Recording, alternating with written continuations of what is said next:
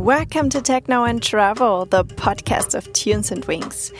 My name is Sabine Spetling, and today I'll take you on a journey of the Meadows in the Mountains Festival 2019 with a festival review.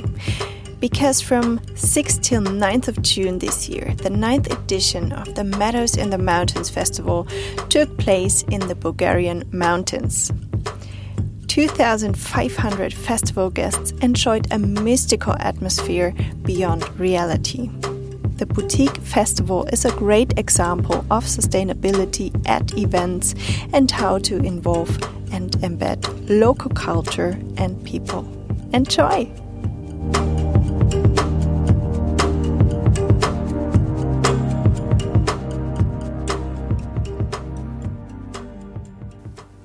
The sleepy little village Polkovnik Serafimovo at the border of Greece residents around 150 houses in the mountains of Bulgaria. Although locals say we wouldn't call those hills mountains with a wink. It's a 5 hours drive from the Bulgarian capital Sofia. While passing smaller villages up the Serpentines, one already gets an impression of the Bulgarian culture. The infrastructure is very basic, partly from the communism era, and people are very nature-bound and open-hearted. So when arriving at the festival that is organized by a British crew, you find yourself on a very basic marketplace in a tiny village. Basically, once a year, this festival takes over or even brings new infrastructure to this place and turns everything upside down. The festival crew and press are accommodated at the locals' houses, which creates a great connection between the local people, culture, and the festival guests. The locals are so welcoming and hospitable. It seems like they are very happy about the fact this festival is waking up their little village once a year and brings some confetti to their everyday life. Our warm-hearted host Vera welcomed us with open arms and told us that smaller festivities with local musicians and bands take place here every now and then. Funny side fact, of course, we talk to each other via Google Translator. So in this very basic, nature-based environment, digitalization really helped us to communicate. But yeah, music obviously plays a big role in the Bulgarian culture.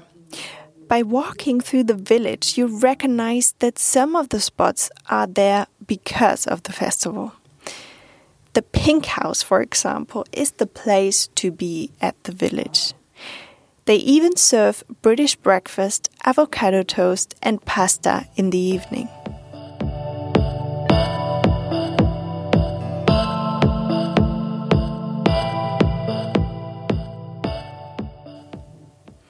And up to the actual festival site, it's another 5 till 10 minutes drive with the shuttle. And once you arrive there, you immediately will be soaked in by the hippie character of the site and the people attending the festival. There is not a single person that is not wearing a costume, or at least a fancy hat or organic glitter on their face. That's the moment when you get an idea of the decentralized reality you'll be stepping in for the next days. Wooden art installations and countless other small do-yourself decoration are created with a lot of attention to detail. Yoga, workshops and a market with food stalls, self-made jewelry and vintage clothing are framing the festival experience. Smoothies, pizza, mac and cheese, burger, curries, local food and even cocktails and food as herbal medicine are offered there. And also nice fact, sustainability has a huge topic or is a huge topic at the festival. It's not only blah blah as many festivals do, but a mindset that is lived. You won't find any single-use plastic cutlery or cups at the festival. As soon as you register at the festival office, you get your enamel cup that you take with you on your belt for the next days. Also, there are no regular waste bins, but compost pile-like spots where you can litter your leftovers and other waste. The toilets are 100% ecological. For example, you flush with chipped wood.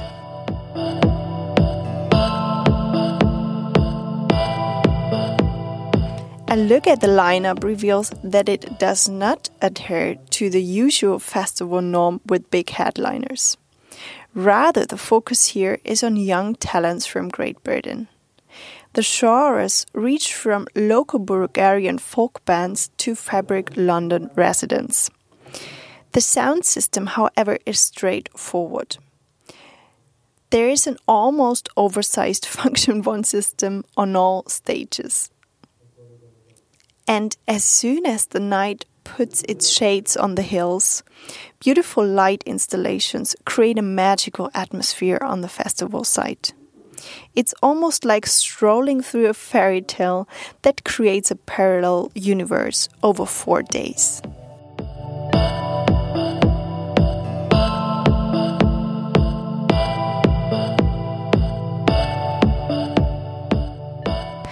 The festival peaks every day at around 6 o'clock in the morning, when the majority of the visitors gather at the sunrise stage, watching the sunrise behind the mountain. At the same time, a mystical fog lies over the valley, a stunning view that is coining the festival experience.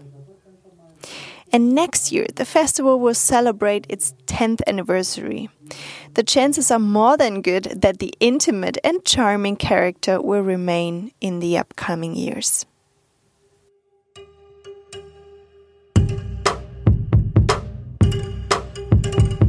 Recording this podcast episode gives me great memories of this wonderful and outstanding and magical festival experience in the Bulgarian mountains. Thank you to the whole Meadows in the Mountains crew. This was really a very special week in a parallel universe, so to say.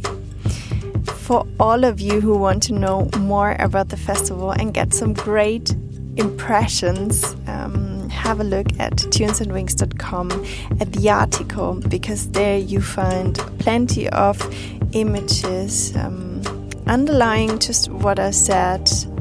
And also feel free to share this podcast episode with your friends or festival buddies, and maybe you can experience this happening together next year.